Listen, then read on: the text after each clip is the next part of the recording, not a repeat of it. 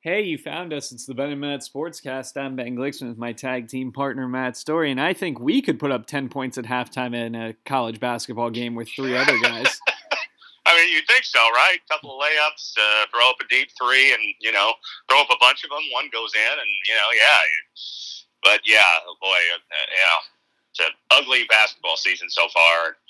I don't think we'll spend much time on it today. We'll talk more about it as the season develops. But hey, we got some good stuff to talk about with ASU. Some good. Yeah. Today we get to start with talking about how ASU won the Territorial Cup, and as you said, Matt, what's better than winning it 4 straight times? 5 straight, absolutely, and that's really that's really about all that can be said. I mean, I don't know your thoughts. You could tell me if you disagree at all, but I was glad we won. And as the final minutes ticked down and it became clear we were going to win, my immediate thoughts went to, all right, what was this season overall? Because I didn't feel a tremendous amount of joy winning this game. It was more just relief. It was more like, okay, we won the game we were supposed to win against a 1-10, now 1-11 team. And now where were we this year and where do we go from here were the questions on my mind. Yeah, a workmanlike victory to finish the year 8-4, 6-3 in the conference. Yeah. Behind Utah in the South. Deserved to not go to the conference title game with the season we put together. I mean, look, you had it in hand. I mean, it was that Utah finished 8-1, right, in the South. Yep. So it's that second half. We win that game, and everything else is exactly the same, and it's 7-2, 7-2, and we've got the head-to-head tiebreaker, and we're playing in 2 nights. So that's it right there. You blew your chance, and then you blew the second chance that they gave you with the loss to Washington State. And that's where you sit. But it was a fine win. I think it was kind of a win that was emblematic of the season, which was. It was fine. Yeah. Well, there was nothing to really hate about it, but there wasn't really a whole lot to be like, oh my gosh, that was just wonderful. No, I called it workmanlike because it was. Yeah. Look, we were the better team. We got up. We held them at arm's length. We executed fine. The defense held. There was no spectacular moment. It was just we sort of ground them down. Were big. Yeah. Yeah. I mean, we let them drive the ball on us. We gave up a ton of big plays in the passing game. I think 9 or 10 passes of 15-plus yards. Playing without both of our senior linebackers, right? Junior, senior, and Evan Fields, whatever they are. Yeah. And Evan Fields. And and the Markham, who backs up Fields, was out. One of the Markhams, right. Yeah, I mean, by the end of the season, our defense didn't really resemble, in many ways, the group that we thought we'd start the season with. I mean, Lole obviously was lost before the year. Robertson and Butler both get injured. At the end of the year, Fields missed basically the second half of the season, it felt like. After the Stanford game, I think it was, he was in and out of the lineup, mostly out the rest of the year. So some significant losses, but the defense held up pretty well all year. I think we're going to probably maybe in a week or 2 weeks or whatever we'll maybe do a more detailed look back. But overall, defensively we were pretty solid, not dominant, but solid, and that's just kind of how I feel about this year. I mean, I know. Well, that's reflected by being 8-4. 8-4, exactly. I mean, I listened to, obviously, I was working for the radio broadcast, and so I heard Tim Healy at the end of the game say what we had talked about, and kind of go further. Like, I think it's maybe only the 7th or 8th time since joining the Pac-12 that we've had 8 or more wins in a season. So, you don't thumb your nose at a good season. We haven't had an 8+ win regular season since 2014. And so that's nice. But here is the analogy I thought. You could tell me if you agree or disagree with it. We are the college football team equivalent of the kid who goes to college and comes home with like a 2.8 GPA, which is fine. We didn't flunk out, but your parents are left thinking like, well, if you just like really tried, you probably could have got like a 3.5 at least. But we just kind of coasted. We got 4 B's and a C, and it's like, well, all right, that's okay, but it's nothing special. Yeah. Well, and I think that is the phrase you just said is an encapsulation of this team, the Herm era. Nothing special. You know, this is his best year. We were nowhere close to being ranked. Nowhere close to competing for the conference title. But by year's end, you know, with 2 weeks to go, we were not receiving votes and we were not eligible to win. We would have needed a massive amount of help to, you know, I mean, we went into the second to last week needing to win both and have Utah lose both. Right. That's not really competing for the conference title. You know, I mean, like nobody gets eliminated in week 1 or 2. You know, we were pretty much out of it by the Washington game, really. And so, I guess with that in mind, you know, beating U of A is good, but as Dirk Cutter said, don't let them tell you that that's enough. It's not. It's not. You got to put it in context, man. I mean, this U of A team was 1-11. And last year's was 0 for the season. And, you know, so, like, yeah, beating Arizona is always nice. It feels good. It's a rivalry win. But so did NAU. Right. I was going to say, I mean, and it's funny you say that because I even thought this game kind of feels like when we play NAU in the beginning of the season. And, like, you're expected to win. Yeah. And if you win, you just breathe a sigh of relief. And if you lose, you just think, oh, my God, what an embarrassment. And that's what this was. So we won. And, you know, I mean, I don't know how many years. I'm sure somebody has found this number. How many years in ASU history we've beaten UCLA, USC, and Arizona? Probably not many. Yeah, but you know, so that's all well and good. But USC's 4-7, and Arizona's 1-11. So that's nothing special to beat those two teams. Yeah. Well, and the only team with a winning record we beat was UCLA. Right. Not even a 500 record besides that. So and it's just it's kind of it's something you said that has stuck with me is this was it. This was the year to do it. Not just for the player talent and what's the unknowns down the line, but the South was bad. Oh man, the South was bad. We we had it. We should have won the South with the team we had. It was to use a tennis analogy, not a sport I'm a big fan of, but it was on our racket there at halftime in Salt Lake. If we hold serve in the second half, we win that game, and the division is basically ours to lose. It's just like, that's why it's difficult to assess this season because, you feel almost like a spoiled fan if you say, well, the best season you've had record-wise in 7 years, feels like a disappointment, but it kind of does because we built to this. This was the crescendo, and if this is it, it's like, is that all there is? Really? Well, and I'll take it a step further. It is for me. I because I've had time to think about this now. Yeah. It is a disappointment. This year is a disappointment, and you know what it is? We talked about it at the end of the Todd Graham tenure. Like, the speaking victory, the left lane hammer down, was fun when you won 10 games back-to-back years. Yeah. It becomes a lot less interesting when you're 7-5. Well, you told me that Jaden Daniels is great. This receiving core is the greatest receiving core. We're returning, 11 starters on defense. Sure. Lole got hurt. And he's coming back next year, which is big. I saw and Bunkley Shelton both said they're coming back. Agreed. Yeah, that's good. Especially in light of the running back room, that's going to look a lot different next year. Right. But so you have all these things that you're telling me, and what you come up with is 6-3 in the conference? I know. I mean, I think if we went back and listened to our season preview, we discussed, outcomes and how we would feel.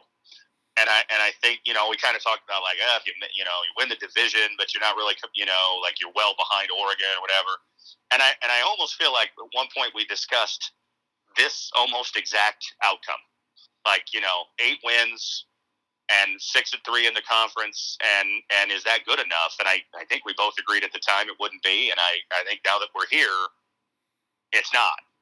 I mean, it just, like I said, is this all there is? Like you climbed the mountain.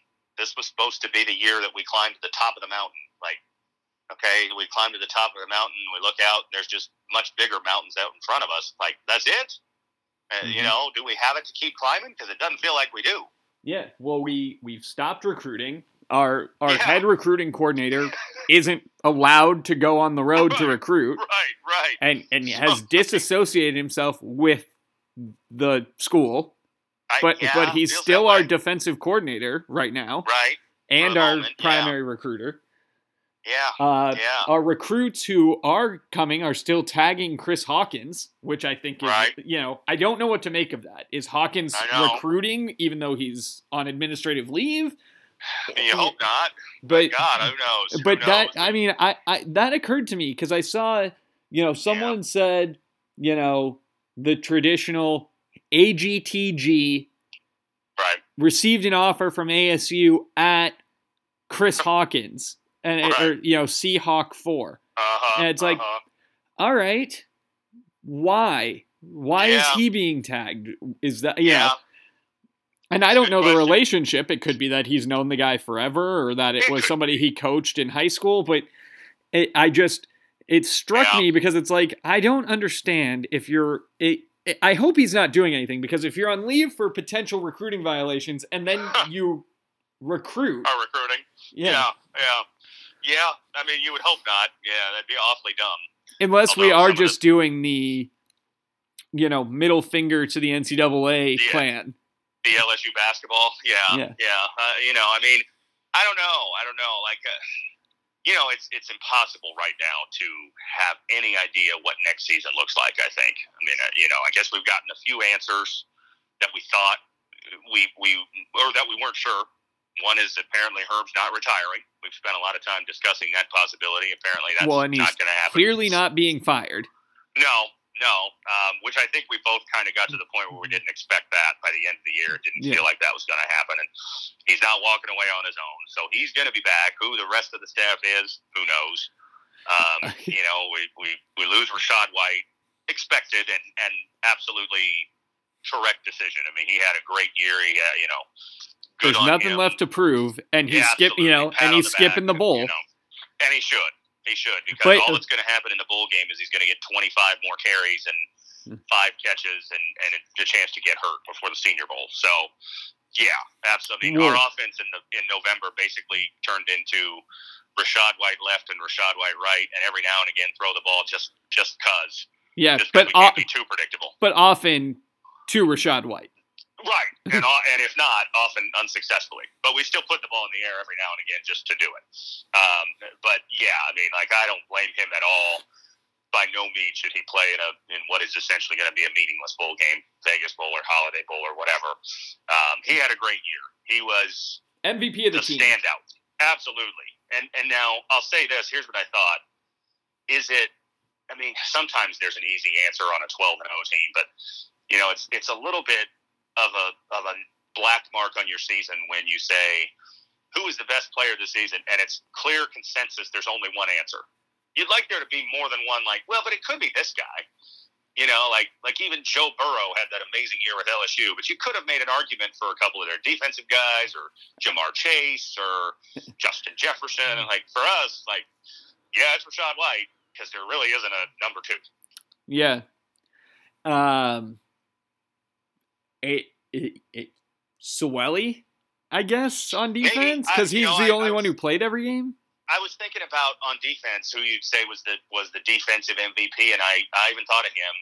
I mean, it's him or Butler. Darian Butler came to mind too. Yeah. I mean, Jack Jones had some nice moments, but he was missed a couple games for disciplinary reasons. So you can't have it be him. I don't think. You can't have it be Chase Lucas. Was injured. Evan Fields was injured a lot. Yeah, I mean, Suweli was really good. He was one of the guys. You've mentioned Darian Butler and the Mike Nixon comparison. Suweli sort of reminds me of that too. Like, he's probably not going to play in the NFL. I think, we've probably heard the last of him as a competitive football player. Because I think he's a senior, right? I think he's done. I thought he was a year behind the other two. Maybe. Because I think next year I think we get Kyle and Connor Sewelli as starting linebackers. Well, together. They started together on Saturday, so yeah, I mean, I suppose that's possible, and that'd be great because he was very rock solid. I don't think he's, like I said, he's not going to be a first round draft. No, but he's a guy who on a good team you need 2 or 3 great players and a lot of guys who won't screw up, and he's a guy who won't screw up. He's that guy, yeah. So yeah, I mean, he was a quote unquote standout. Just there wasn't a lot of guys this year. Again, for a season that you say, well, it was our best season in 7 years. There wasn't a ton of guys that it's like, wow, that guy really made a leap. That guy really played great. I mean, Rachaad White, yes. Soeli probably. And maybe Darian Butler when he was healthy. He was pretty good. The line was fine, the offensive line, but nobody really jumped out and was like amazing. The receiver group, we've talked about that. That's been pretty much a wasteland. Ricky Pearsall, I guess, but Well, and Pearsall had a really good game. He did, yeah, and he had a nice season. Yeah, but he didn't have receiver. Well, and he wasn't. If Ricky Pearsall put up those same numbers again next year, I would hope that there's someone who's got more receptions and more yards. Right, exactly. Yeah. I mean, he was our number one receiver, and I don't know if you have the stats in front of you. I'm guessing he had less than 30 catches for the season. I don't have them. I can look. I don't want you to mess up the recording by going and searching. I mean, I probably will mess up the recording. Here, hold on. I'll look. I'll get there. We can keep discussing as we're going. Like, here's the thing, though. If Pearsall puts up the same season next year, but I don't know who. He had 515 yards. Okay, and 44 catches. More than I thought. Yeah. But still, that's not, 44 for 515 feels like a nice number to have at like the game 7 or 8 mark for your number one receiver. Yeah. It's not a 12-game number one receiver. Total. Well, and if you want to take it to the terrifying next level, which I know you do. Yeah. Pearsall, 44 for 515. Rachaad White, next leading receiver, gone. 43 for 456. Curtis Hodges, next leading receiver, 20 for 373, also gone. Right. Bunkley Shelton with 370. Yeah, but then you got Bunkley Shelton's got 29 catches. Andre Johnson with 12. Johnny Wilson with 12, I think gone. But who knows? I can't imagine he comes back. I'd be stunned. Yeah. Brian Thompson, 13 catches, gone. Yeah. Elijah Badger, 6 catches, who knows? Jordan Porter, 1 catch, he's gone. Yeah. He's already gone. Yeah. Right. Yeah. I mean, there's not a ton there. I saw Chad Johnson Jr. got a few snaps there on offense in the game, and I thought, wow, that's a first, or it feels like close to a first. Yeah. Elijah Badger was okay, but certainly was not a big factor in the passing game. And then there's the name we haven't mentioned yet, but I know we've mentioned him a lot in previous weeks, which is Jaden Daniels, who really, bottomed out at the end of the year. I mean, Jaden Daniels' final line, 66% completion percentage for 2,200 yards, 10 TDs, 9 picks. That's bad. Let's just say what it is. That is bad quarterback play. When you hear the story of, he lost faith in his receivers, or they never really got on the same page, was Herm's line. It's like, they're all in their second year at least. Yeah. How long do we have to wait for them to get on the same page? Like, good Lord. Yeah, I agree. This is not a bunch of true freshmen that just joined the team in August. Yeah. And really, I mean, the Arizona game was the crystallizing moment for me that, like, and I texted you during the game, he has no confidence throwing the ball. No. He gets back, and he doesn't want to throw the ball. When he does, it's often inaccurate, and more often he holds on to it and tries to scramble and run. And a couple times he made a play out of it, but there was no sense whatsoever that we could really have a successful passing attack in that game. And it's not like we were playing a great defense. I mean, we were playing a really bad defense, in fact, one that has been picked apart most of the year. Now, we ran it really well, and so you don't need to throw it a ton. That's fine.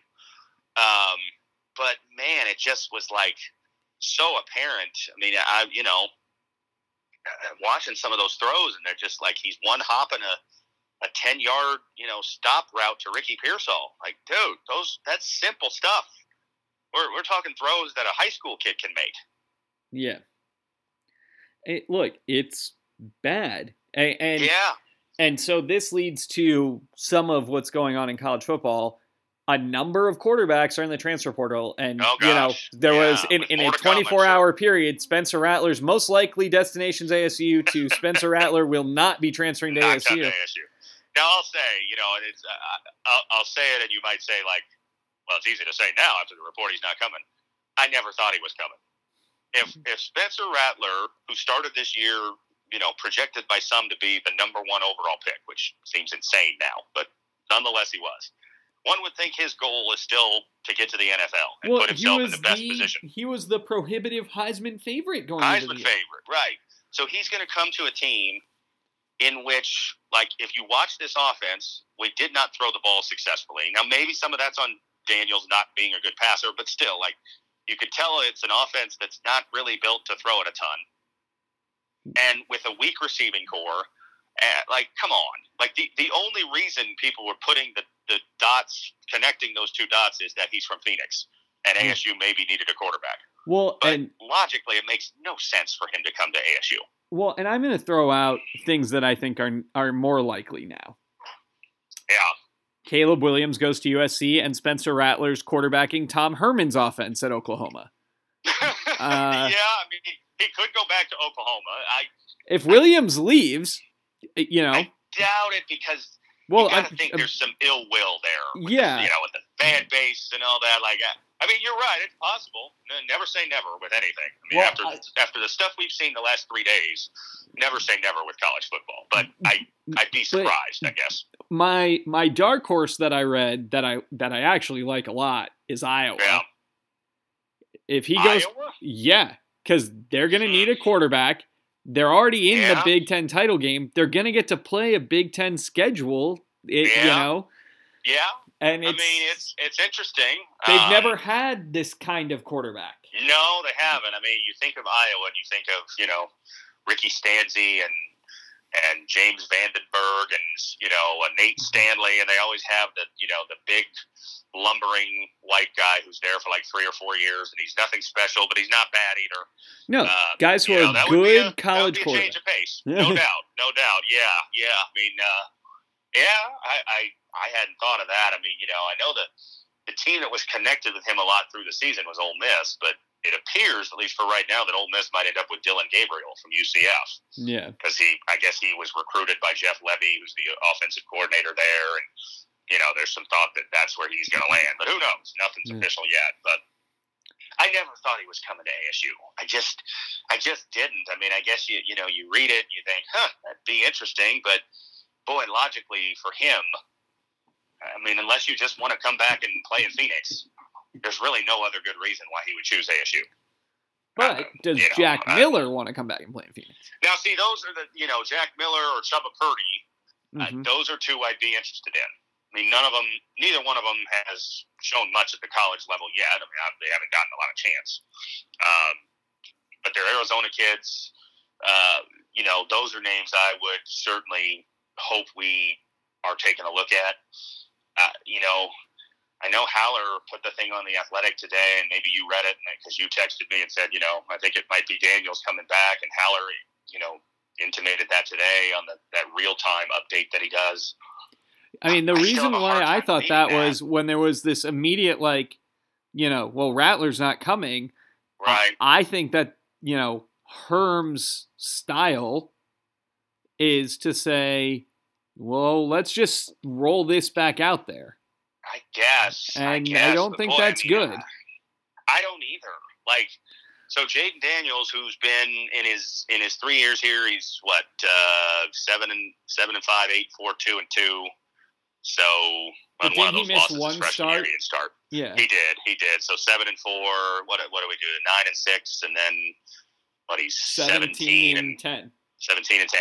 So like if you say 17 and 10, but now you're going to take away his top 2 running backs from this year, including the one who was the bell cow at the second half of the season, and trade him who should have been next year, but now he's leaving. Well, and you take away 2 of his top 3 receiving targets because Hodges is out of eligibility. Right. I know that there's all this who's coming back, who's not. Hodges can't come back. It's hard to believe that someone's actually out of eligibility. It feels like in college football, everybody has an extra year if they want it now. But yeah, you're right. He is out.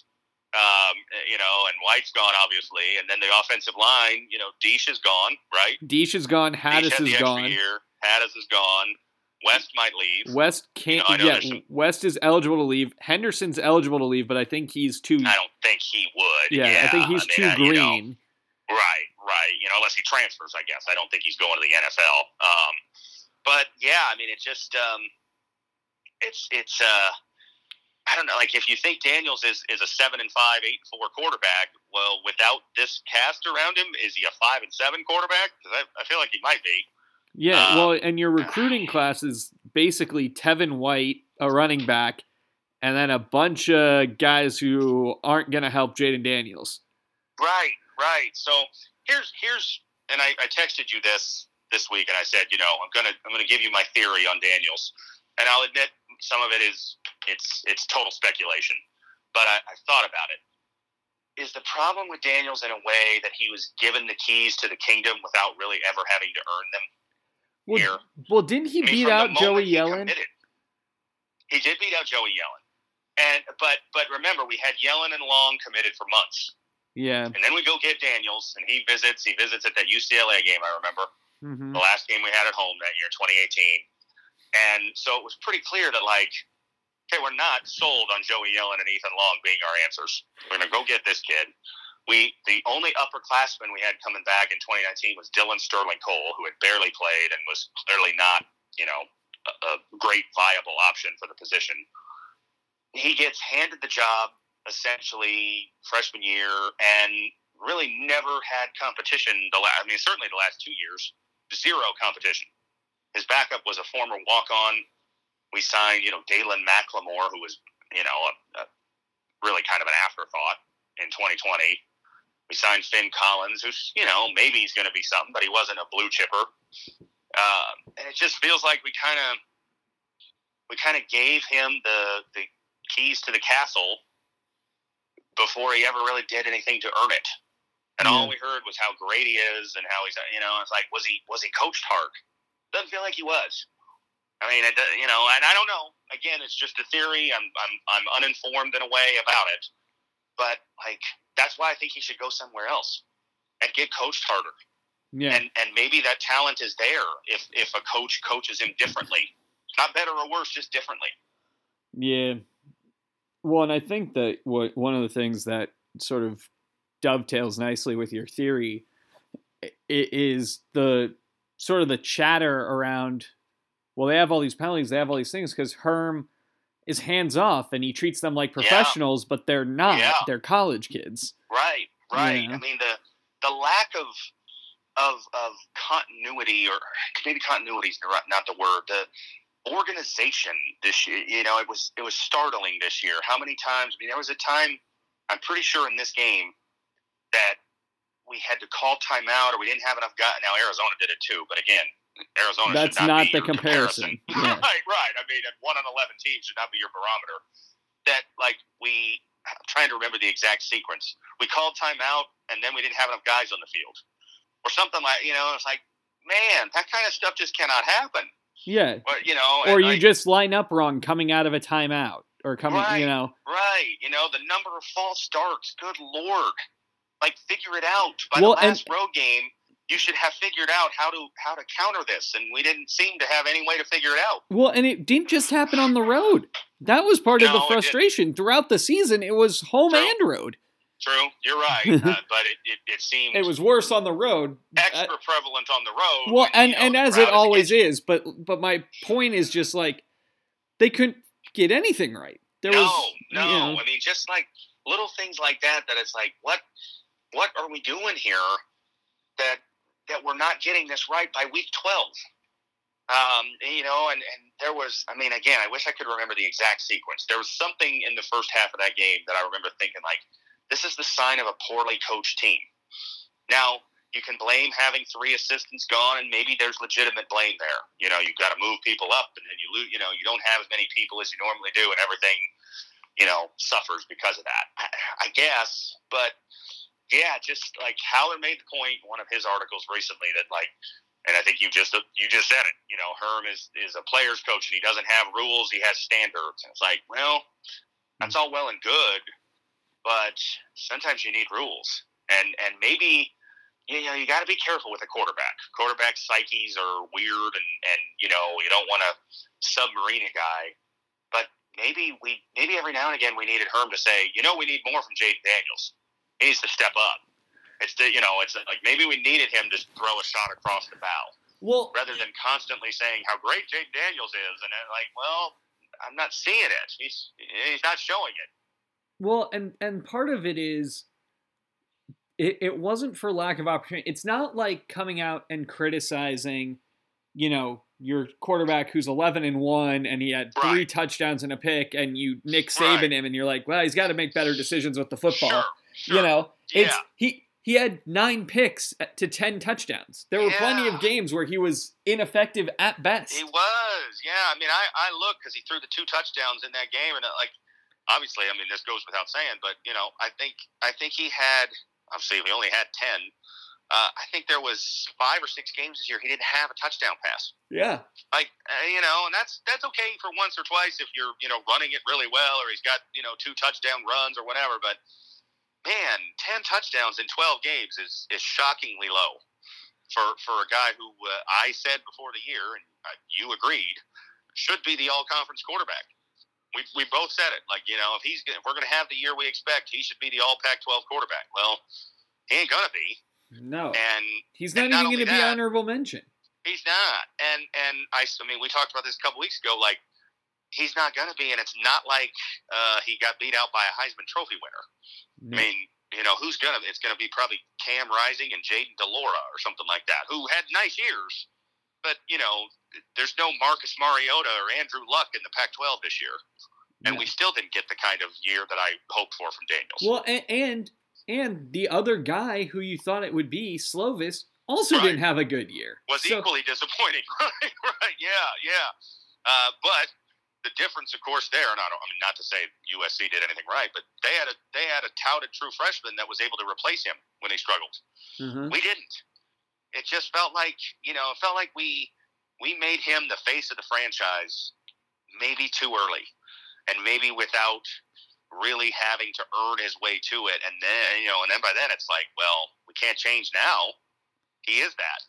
We got to just keep sticking behind him. Like, I mean, and again, I know this is speculation, and maybe it's wrong, and I'm willing to admit that, but like, how many times did you watch a game and we were losing, or and it really felt like Jayden Daniels was like angry, or really pissed off, or really getting in a teammate's face about, hey, you got to do, you just didn't see that. Well, and the thing is, you can be that way as a quarterback, where you're laid back and it's but then you need your coach to be the other way. Your coach has to be in people's faces and yelling and screaming, where you're the counterbalance.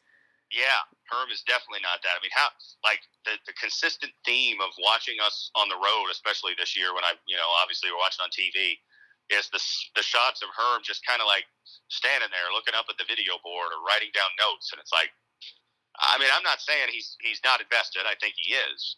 But he's not go get in someone's face, and he's certainly not Nick Saban. You don't see those like sideline outbursts. Oh my God, we jumped offside for the 3rd time, and he's throwing his clipboard, and his veins are popping out of his head. And he's never, and I'm sure it's why why there's no concern about if we lose a coordinator or that he's going to find a guy. because I'm sure he's great to work with generally because he just probably lets you do your thing. Probably, yeah. But the flip side is in the game when we're committing all these penalties, where's the statement?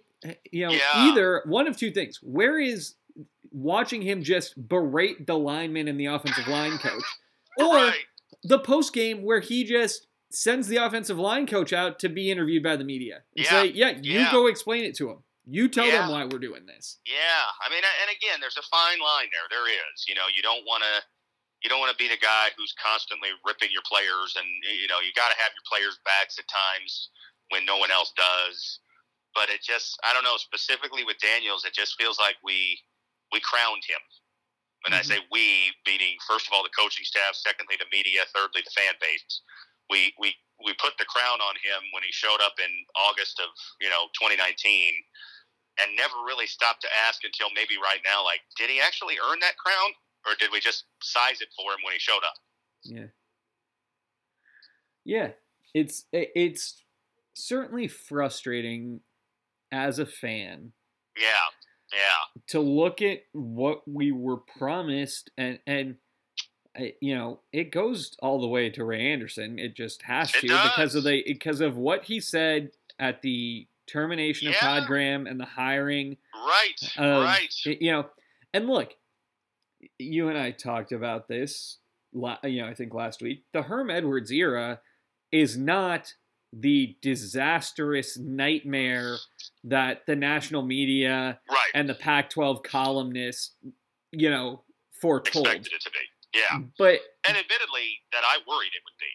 I mean, I remember the first mention of hiring Herm and thinking, oh my God, what are we doing? Like, this could be disaster.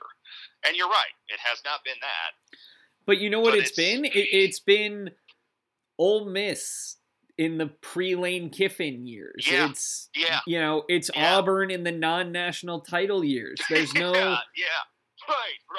It's Gus Malzahn, but without 2013 when they played for a national championship, or 2017 when we haven't had the highs. Yeah, we're just okay, and we and we have the other thing is the Oregon win is defining, certainly, but that was 2 years ago, and by itself, exactly. like it's isolated. We didn't build on it. Yeah, it's not like ASU basketball is going to be bad for the second year in a row, it looks like. Yeah.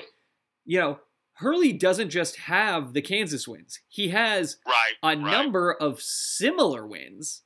He does. The Kansas win. Now, none of them have come in conference.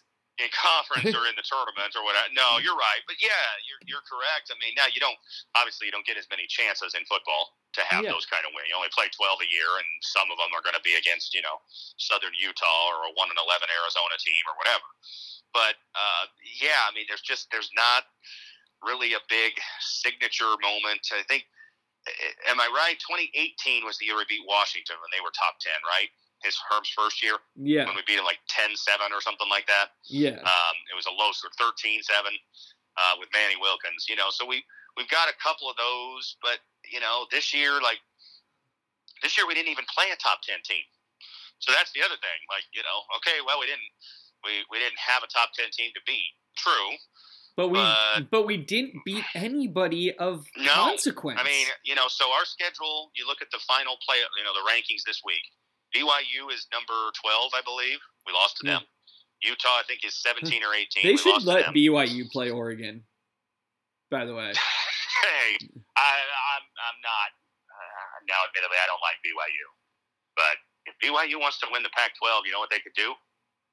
Be in a conference, which they're going to be. Oh, I'm being facetious. I don't really think they should, but I'm exhausted by that conversation because then Notre Dame should win the ACC Coastal. They went undefeated against the ACC. How come no one says that? Well, because Notre Dame's better, even though they don't have a coach. Yeah, which we'll talk about. But anyway, I mean, we played two teams that finished ranked. I think that's it, right? Washington State didn't. Oregon State didn't. UCLA didn't. Those were the only winning teams we played. And we lost to them. And so, there's no, I guess, as you say that, it clicks in my mind. Like, yeah, we went 8-4, but what's the signature moment of this season? There isn't one. I'm not sure there is. Yeah, I mean, like some of the wins that felt like the Stanford win felt like, oh, well, that's a good win. They had just beaten Oregon. They didn't win again the rest of the year, so that really wasn't that good of a win. I mean, the UCLA win, I guess. They went 8-4 too. But if that's the best win you got, that's nothing to really like feel like we're gonna. 5 years from now, I don't think you and I are gonna be reminiscent about how great that UCLA win was in 2021. No, we're gonna forget about it. What this season is, and what I think the Herm era is the Ray Rhodes era with the Packers. It's something that like I'll look if it stays how it is now, which I think it will. It is something I will look back on as a like, that's an interesting bit of trivia that Herm Edwards came out of a decade-long retirement to coach ASU for a few years. Yeah. I mean, we can, and you don't have to answer it right now. It's something we can talk about more. But like, if you rank the coaches that we've had since we started here and the eras, where does Herm fit in? I think for me, it's above Dennis, but certainly not above Graham. And I don't know, maybe even with Dirk. If I'm gonna wimp out and call it a push. Yeah, I mean, I think that's right. I think the difference is I would maybe give Dirk the nod presently. Maybe. Because at least with Dirk, there were times where we were close. Right. Whereas we've never, Graham, we played for a conference title. We were in the vicinity of an opportunity for another. Competing in the Final Four, college football playoff. Yeah. And with Dirk, that USC game and that LSU game were 2005. That was meaningful. They weren't. It was. They weren't wins, but they were meaningful games. Herm doesn't have meaningful games.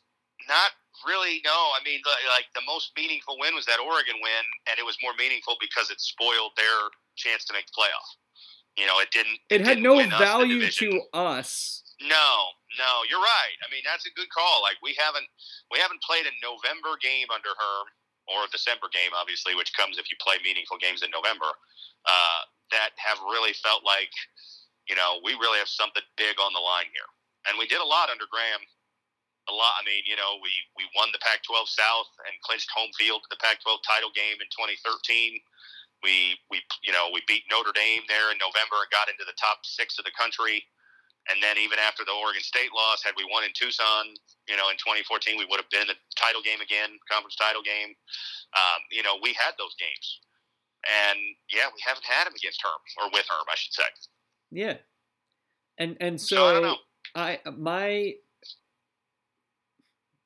Look, this isn't Jed Fish with a bare cupboard and you say, hey, progress is meaningful. He came in and we were told at every level, progress is not meaningful. Right. Success is meaningful. Yeah. And we've not made progress and we've not had success. What was our record in 2017? Graham's last year, 7-5, right? Yeah. If I remember right. Yeah, we were 7-5, and the quote was 7-5 is not good enough. Right. And Herm's been 7-5, 7-5, 2-2, 8-4. 8-4. Yeah. So the bar graph is almost a straight line from Graham's last year to where we are now. It was supposed to be trending up, and it's not.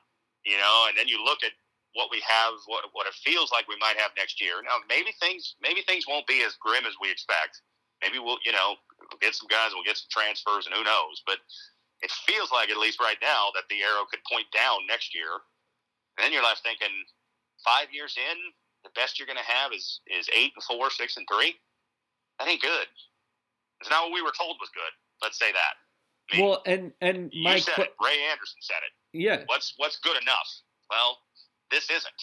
His standard was top 15 in the country, top 3 in the conference. Yeah. Haven't done any of those things yet. Well, and my question to you is, if this is the end, the cupboard may be bare. I know. Like you yeah, I mean, like, if things go south next year, and, and I think maybe that's what you're getting, like, are we headed for it, where we have to bring in Jedd Fisch and accept that, 3 wins might show progress? Well, because not next year, but in 2023. Well, possibly. Because here's the thing: if we're bringing in all these transfers, we're losing a lot of guys. I can't imagine we're going to do any better than losing 2 of our receiving core. Yeah.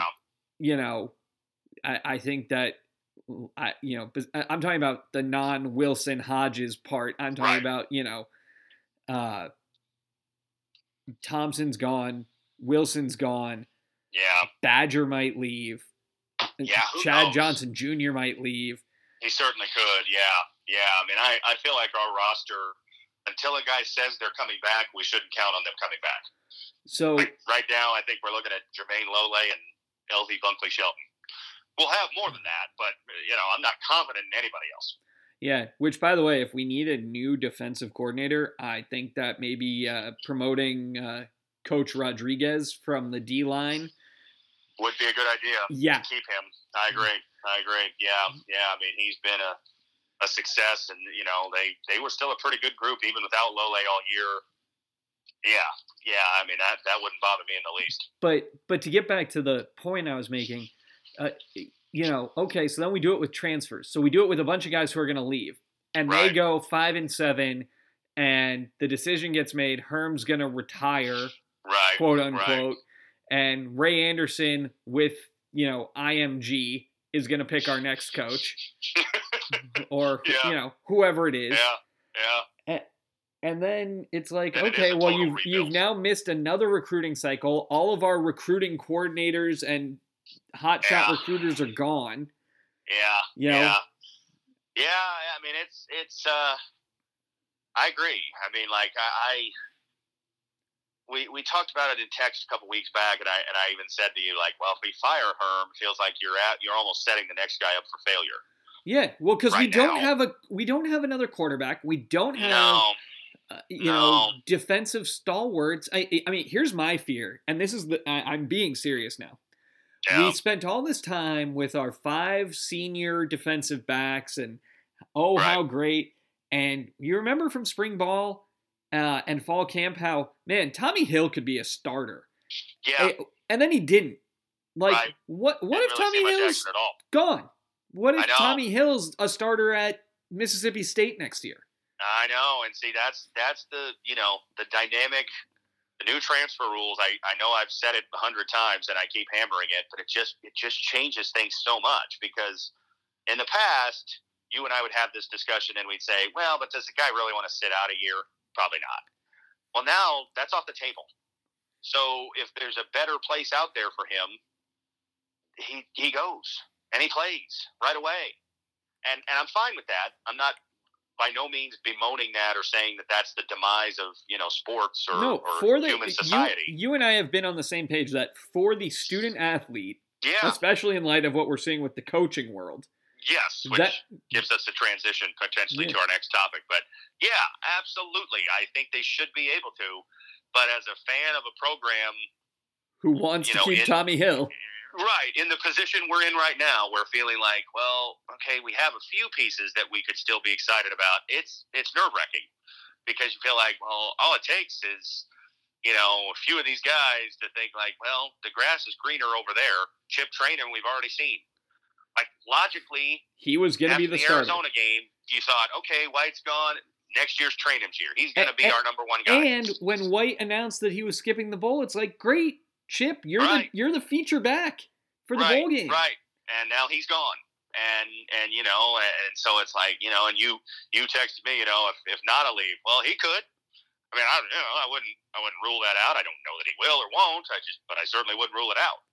So it's just, I don't know, man. I mean, it's going to be a hold on tight kind of feel for the next month or two, I feel like, and see see what our roster looks like around, mid-February, which would probably be for us around the start of spring practice. And then, probably need some portal additions after spring ball. Mm-hmm. I would imagine that's going to be, the last step is, look at where you're deficient and then go target those areas in, April and May, and then see what you got next year. And who knows, man? I don't know. Besides Lole and Bunkley Shelton, like I said, there's nobody right now that I'm like, well, we'll have this guy back for sure. And I'd only say those two names because they've said so in the last 48 hours that they're coming back. Yeah, the number of guys who've said they're not coming back still exceeds the number of guys who've said they are. Which is nice, I guess. Yeah, and it will. I mean, we're not going to lose 80 guys off our roster, but we could lose. I mean, if you count seniors who are leaving and transfers, it wouldn't be surprising if we lose 30 plus scholarship guys from this year. Yeah. And key guys too at most spots. Not just like, this guy was the fourth string long snapper. We're going to lose a lot. Now, we weren't great this year, so it's not like, saying, we're losing a lot from an 11-win team that came so close to being in the playoff, and now what? So I'm like, well, okay, start again and see what happens. But that's why this 8-4, to get back to where we started, feels disappointing. Mm-hmm. Because this was supposed to be the pinnacle. We had all these guys coming back, more than we ever expected because of the super senior year and all this. And the conference, the South lined up for us. Did. The whole conference. I mean, even Oregon's number 10 or whatever. Like, I don't think Oregon's really that good. We could have won this conference.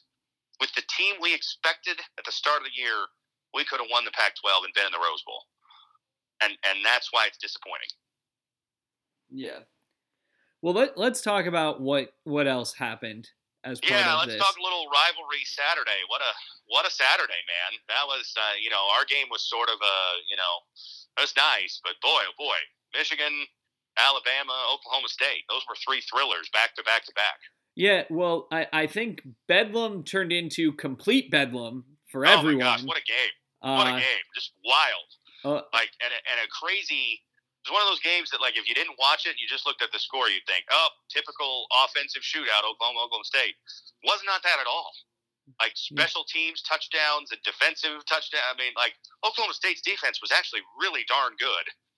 But they gave up 33 points because they had an interception, a fumbled punt, a safety.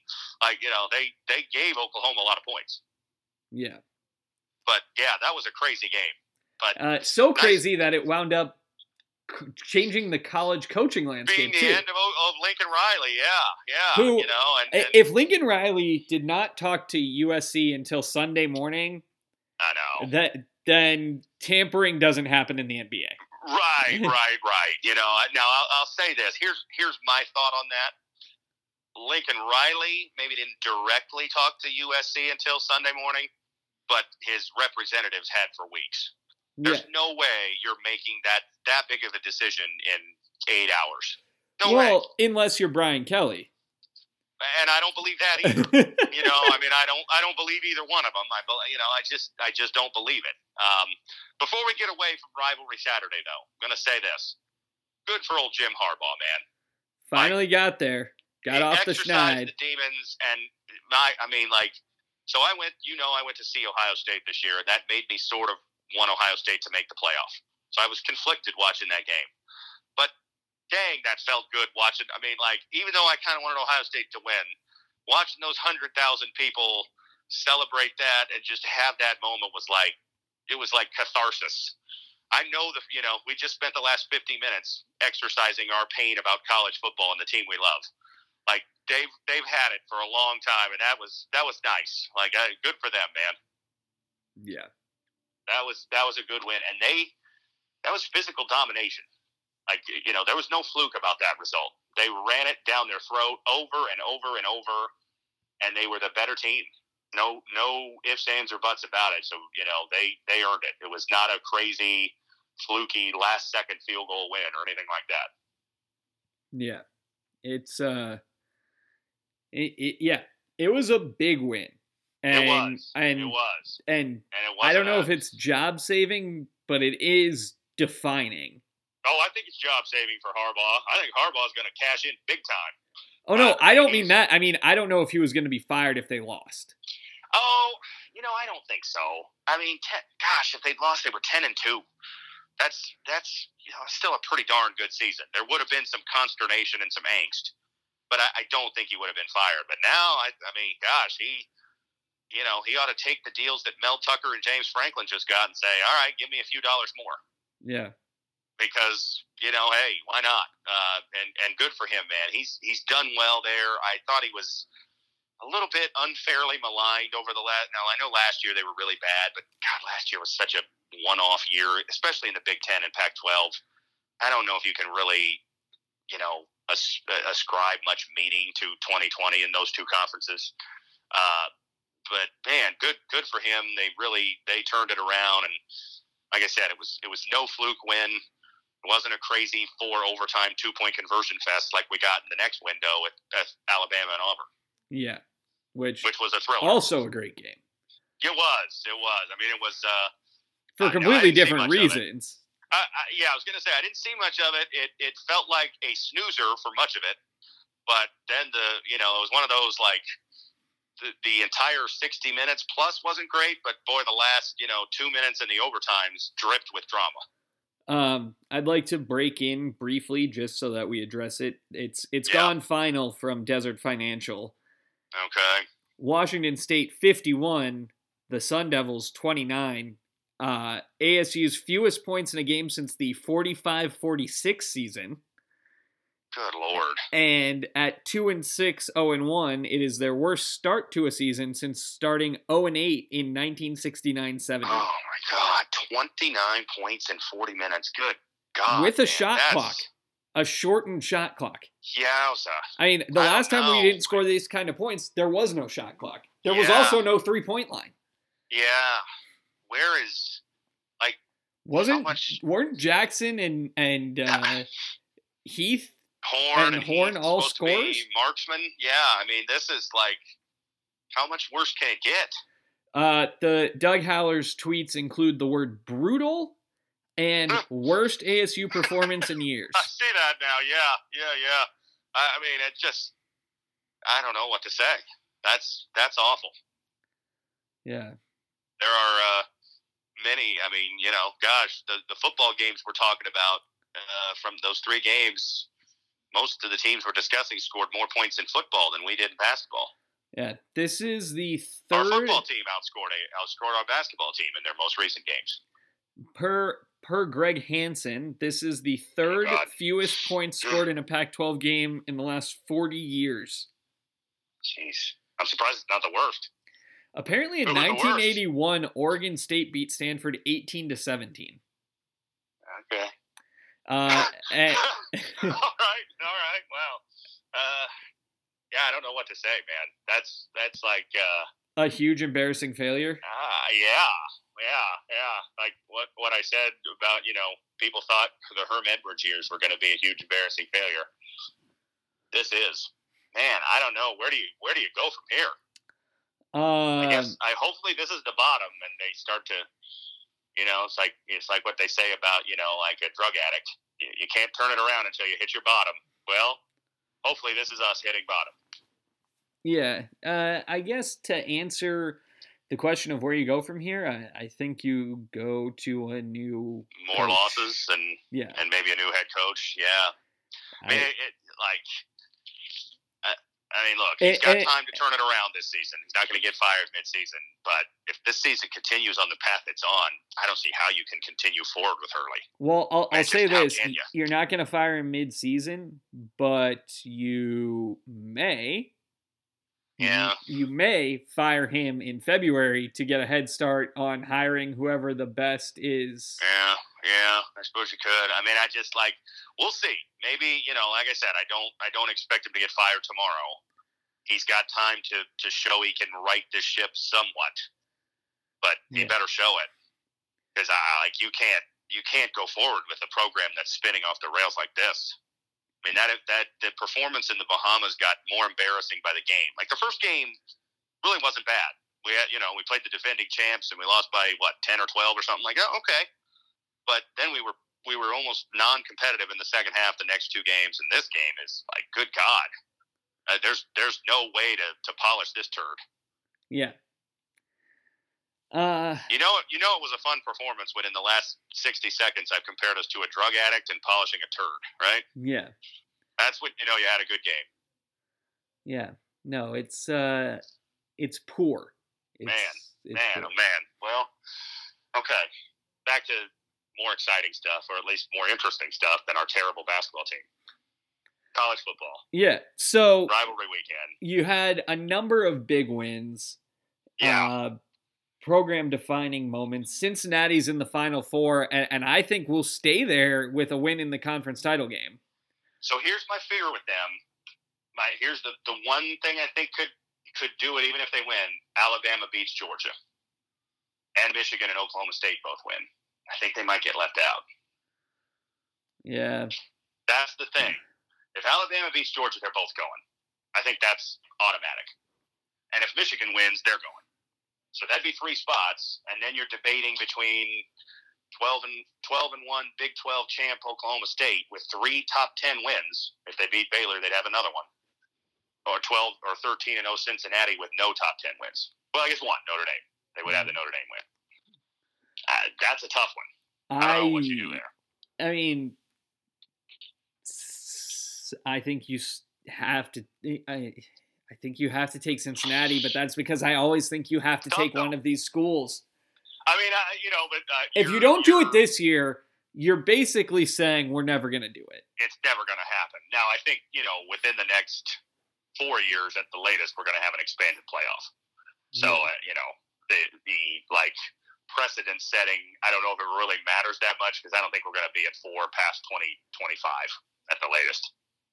But yeah, I mean, if they go 13 and 0 and they beat Notre Dame, who's going to finish in the top 6 at worst, 11 and 1. I mean, they're done. They're not playing any more games this season, regular season at least. You can't do much better than that. Yeah, but it's tough. I mean, I feel like they should. And they're effectively playing a Big 12 title game because they're playing Houston, and they're going to be in the Big 12. I was thinking about that when I was thinking, Cincinnati, Oklahoma State. Like, God, that's 2 future Big 12 teams right there. Soon they could be playing each other for the conference title, but not this year. And I don't know. I think they're playing at the same time, but. First of all, they need to handle their business and they need to win Houston convincingly. I think they need to win, and I was just about to say they need to run it up if they can. Mm-hmm. They need to if they beat them the way they beat SMU a couple weeks ago, then they're in pretty good shape. I think. Yeah. But if they beat them, 21-17, and Alabama beats Georgia, they could be in trouble. I think if Georgia wins and wins handily over Alabama, which hard to see that happening. I mean, hard to see anyone handling Alabama. Is it? Based on what I've seen from Alabama lately and seeing what I've seen from Georgia. But has anyone run away from them? No, but they haven't played a team as good as Georgia. Yeah. I guess that's my thought. You look at, and I know this is dangerous, but look at common opponents. Georgia went to Auburn, beat the tar out of them. 34-10. Alabama goes to Auburn, has to go 4 overtimes to win. Georgia hosts Arkansas, 37-0. Alabama hosts Arkansas, it's 42-35. They have to recover an onside kick to hang on. Georgia plays Florida. But maybe Alabama is the team that plays to the competition level. Maybe. Here's the thing. Because they're Alabama, I'm not sitting here saying, they're going to get handled. Georgia's going to beat them easily. No. What I'm saying is, if they weren't Alabama, if you stripped away your knowledge of what these teams have been before this year and just looked at this year, you'd say Georgia was a 15-point favorite, I think. Just looked at what they've done this season. Yeah. So I think Georgia could beat Alabama handily. And if they do, I don't think Alabama goes. But if Alabama beats Georgia, they're both going. Georgia ain't falling out. Yeah. I don't see any way that happens. Farthest Georgia falls is number 3. Because if Alabama wins, they'll be 1. They'll put Georgia 3 to avoid the immediate rematch. Yeah. I which I think is appropriate. Yeah. I mean, Georgia's been the best team all year. One loss shouldn't change that. Shouldn't knock them out of the top 4. Let's say that. Yeah. Now I want to get to the coaching carousel. Okay. Bedlam ends. The Sooners are reeling because they won't compete for the Big 12 title. Right. Which we should note before we, how about the turnaround or the unexpected conference title games this year? No Ohio State, no Oklahoma, no Clemson. You want a new blood, you got it. Yeah. So, they've dominated their conferences the last 5 years, all of them. Not even in the conference title game. But that's an aside. Go ahead. So they lose. They're reeling. Their number one committed quarterback prospect for the continual quarterback prospects cycle decommits. And their head coach leaves to go to USC. Yeah. Effectively out of nowhere. Man, I mean, so I'll just ask you, were you as shocked by that as I was? Yes. I was stunned. I mean, I will level with you. I assumed, and it's happened to USC before with their one-time offensive coordinator, so it could happen again. I assumed if he was leaving Oklahoma, he was going to go pro. Yes. But if you throw that much money at him, right? He's kind of going pro. Yeah. I guess. In a way, yeah. I mean, like, I thought there was a lot of whispers the last couple weeks about LSU. And I thought, that does make some sense. Maybe he thinks that, like, Oklahoma's going to have a rough transition to the SEC, which they could. Yeah, because it's going to change the recruiting landscape. It is. And it's. I mean, you look at the recent teams that have moved conferences, and none of them have been smashing successes. Utah is probably the most successful, in all honesty, of the big conferences, teams that have, A&M's had some success, but not. They haven't been to an SEC title game. Well, I was going to say, so and not a smashing success. Not long term. No. West Virginia was okay. A little. Missouri got to a couple SEC title games, but that was when the SEC East was way down. Florida and Georgia were both down, so I don't. I give they earned it. They got there, but they've kind of come back to earth since. Yeah, I mean, there's going to be an adjustment. So that made sense. But then when he says after the game, I'm not going to be the next LSU coach, like, all right. And I read, I think it was ESPN, the headline, Riley rules out LSU, says he's staying at Oklahoma. Like, well, actually, he did not say he was staying at Oklahoma. Just like Aaron Rodgers didn't say he was vaccinated. Right. You didn't ask the follow-up question. Right. The inference we took is, oh, well, he says he's not going to LSU. Clearly he's staying at Oklahoma. Apparently wrong. Yeah. And I'm not the only one with this reaction. It was just good for the Pac-12. Oh, it was great for the Pac-12. A lot how the Pac-12 has been kicked when they're down the last 5, 6, 7 years. This was a nice moment. The Pac-12 needed to win one, and they won one. Yeah. We've talked about this at length. As USC and Oregon football go, is how Pac-12 football is judged. If USC was the number 17 team playing Oregon, people would care about the Pac-12 title game on Friday. No doubt about it. Yeah. And so by having this and getting the number 2 quarterback in the 2023 class, and he's gonna get some others too. Yeah, this is not the only guy. This is It's going to be USC plus Lincoln Riley. They're going to, and the thing is also, they're going to score points. This guy's had 2 Heisman Trophy quarterbacks. Yeah, and another who was a runner-up. Yeah, first round receiving options. Absolutely. Yeah, they are. They're going to be entertaining. I mean, we discussed USC, when they had the opening a few weeks, a couple months ago, and I remember even saying, I feel like they need to be good and also entertaining. Yeah, I think this accomplishes that. Like now the guy's never, he's never won a national title, but he's been to the playoff 3 times. Well, and you know what now in college football, national titles matter, but the Final Four is the Final Four. Yeah, exactly. Exactly. And I think it's a needle mover. USC will be on more marquee TV slots next year because of the fact they have Lincoln Riley as the coach. They may not be. They'll be better. I think they'll be better than 4-7 or 5-7, 4-8, whatever they're going to finish this year. But they may not be 10-win, 11-win team next year.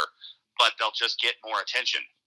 And more attention means more attention for the other teams in the conference. And Oregon is still going to be good. I mean, Cristobal has recruited really well these last few years. And that, he's the probably not going to Miami.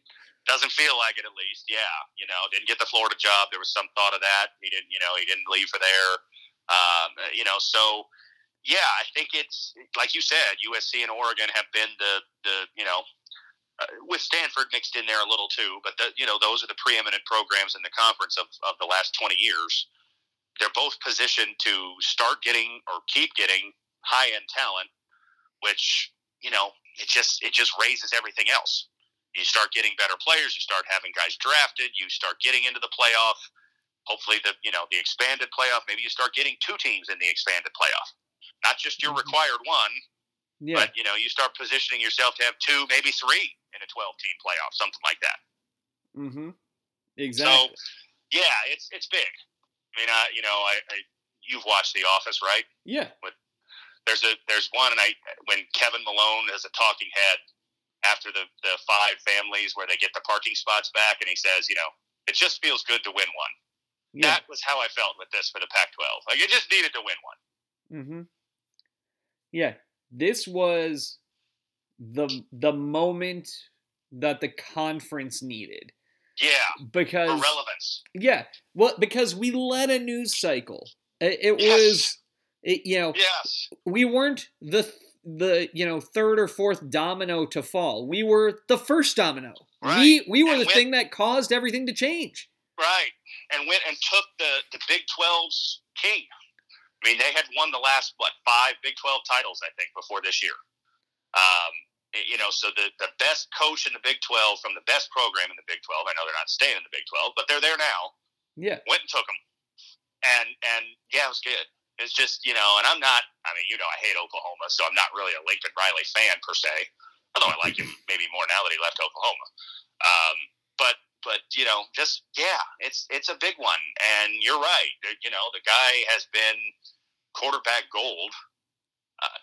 This year maybe being a slight exception, but they still went 10-2.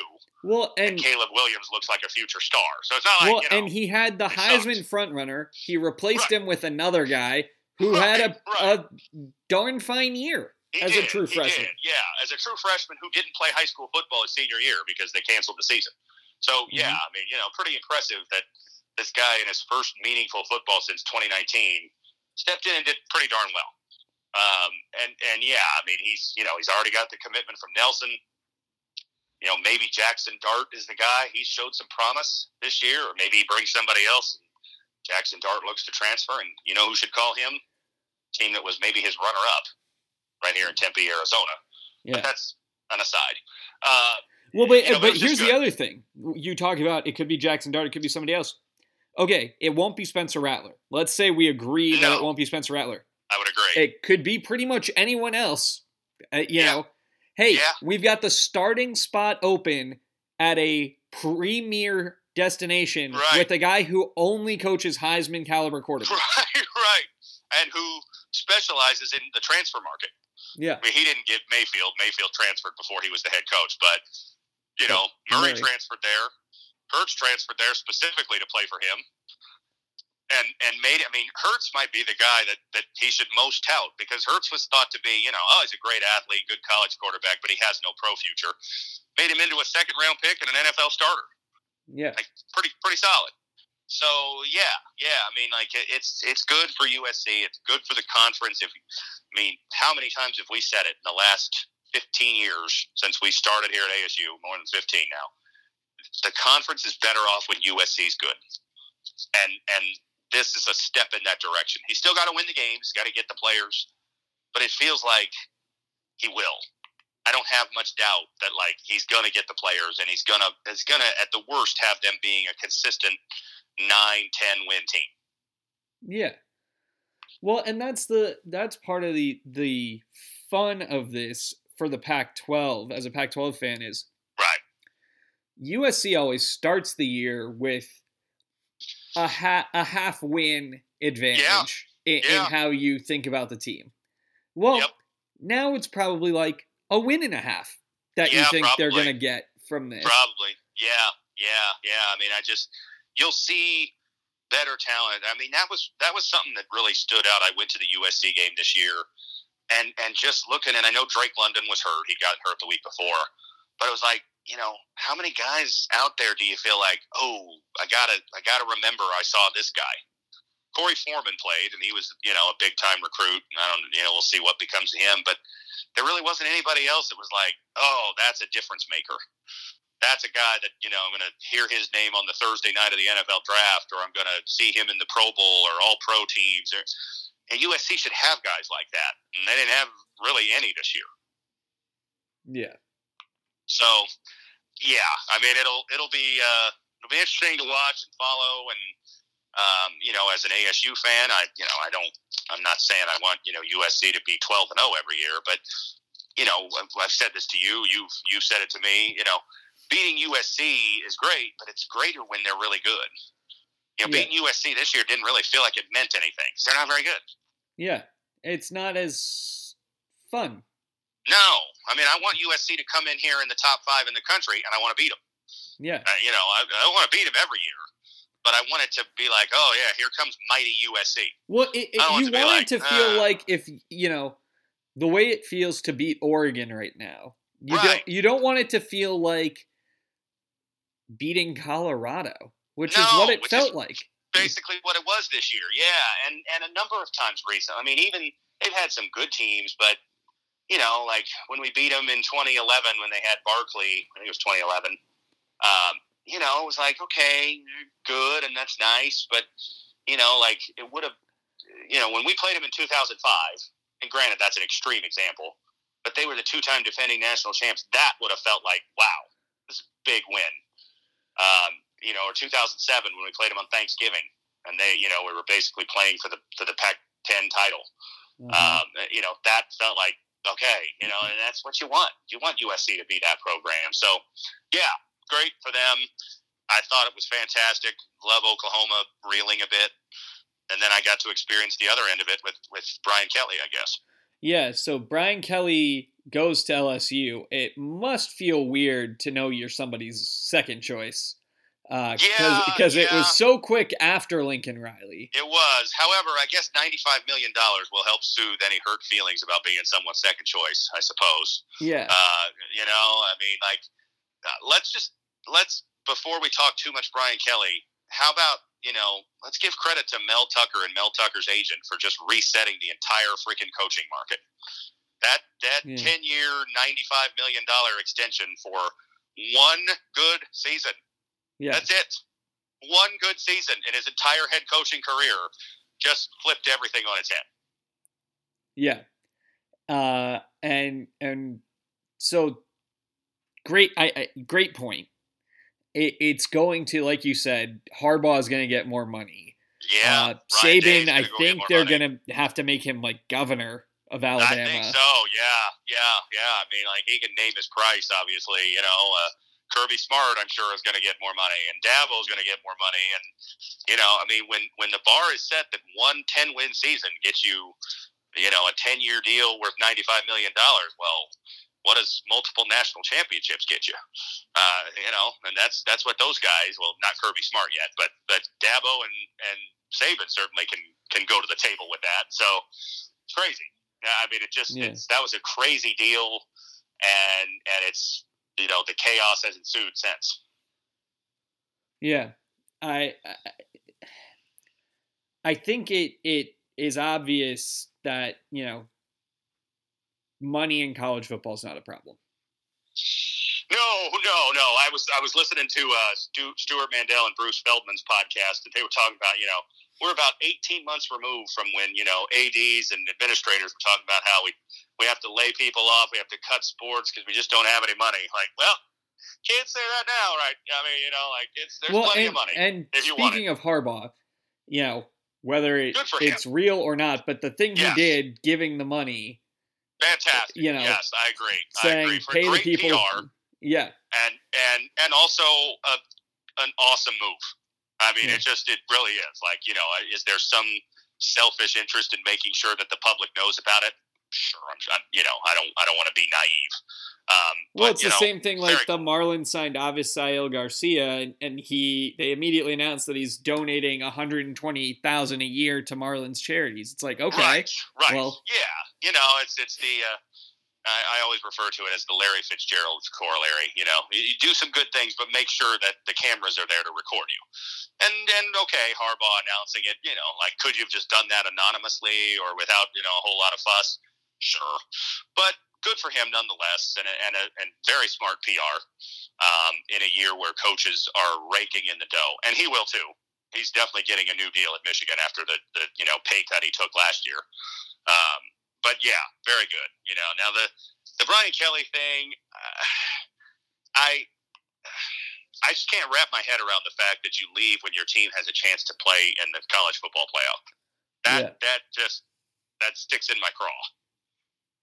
It's a stunning move. It is. I mean, Lincoln Riley was stunning because I didn't think he was going to leave, and I was very surprised he left for USC. But their season is over. They'll play in a bowl. They'll probably go to the Alamo Bowl or something, but they're not in the Big 12 title. They're not going to the playoff. It's okay. I get it. Now's the time to make a move.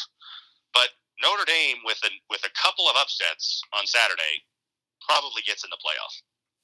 Or at least has a pretty chance. There's some value to rooting for that. Yeah. Well, I kind of was anyway. I mean, I like Notre Dame, but it just, I don't know how you can sit there and take the LSU job today and say, I think Notre Dame is one of the top 4 teams in the, Mandel made this point. I'm stealing the point from him, but it was such a good point. This would be like, we get to the end of the NFL season and, the 49ers are eliminated from the playoffs and they fire Kyle Shanahan and they hire Matt LaFleur, who's, still coaching the Packers. Yeah. And they won the North. Like, what the hell? I mean, your team still has a legit chance to win the national championship, and you leave. I just can't. I can't get my head around that. Yeah, it's a shocking way to do business. It is. It is. So I like Notre Dame. They're one of my favorite teams, and I've had 48 hours or so now to figure out like where I land on it. And I think Brian Kelly to me is like Kawhi Leonard. I will appreciate the work he did at Notre Dame because he came in, the program was kind of in chaos. Bad coach after bad coach after bad coach post Lou Holtz. And he was there for 12 years, and they got to a national championship game and 2 more playoff appearances, and consistently a very, very good program, and he deserves all the credit in the world for what he did there. And it was a good hire. A home run hire when it was made. Absolutely. A great hire and a very good tenure there. But I sure as hell won't be rooting for him going forward. Yeah. That's all I can say. Like, I will respect what he did. I'm not going to be like that, like, oh, he sucks and he was never any good here and we're better off without him. Like, no, I'm not going to be that fan. What he did at Notre Dame was fantastic. Short of winning a national title, which is tough in this era. Just like, I don't know if Notre Dame can win a national title in this era as they're currently constituted. Yeah. They got him awfully close. But man, I will not be rooting for him at LSU. Yeah. Which is going to be hard for you because you also like LSU. I kind of do. That's one of those I've gone back and forth on. I mean, especially now as my newfound Alabama fandom. Yeah. As you can attest to with my text I sent you after the Iron Bowl. It's tough to root for LSU all that much. You got to pick sides. What's crazy about that, like absolutely insane, is that I went into that Saturday, we talked about that Saturday, those rivalry games. I went in thinking, I really hope Ohio State and Alabama win. And I thought, what has happened to me? In the past, I absolutely would have rooted for Auburn and Michigan. Yeah. I don't know. I don't know what happened. Saban happened. Tua happened. I told you. Tua has changed me.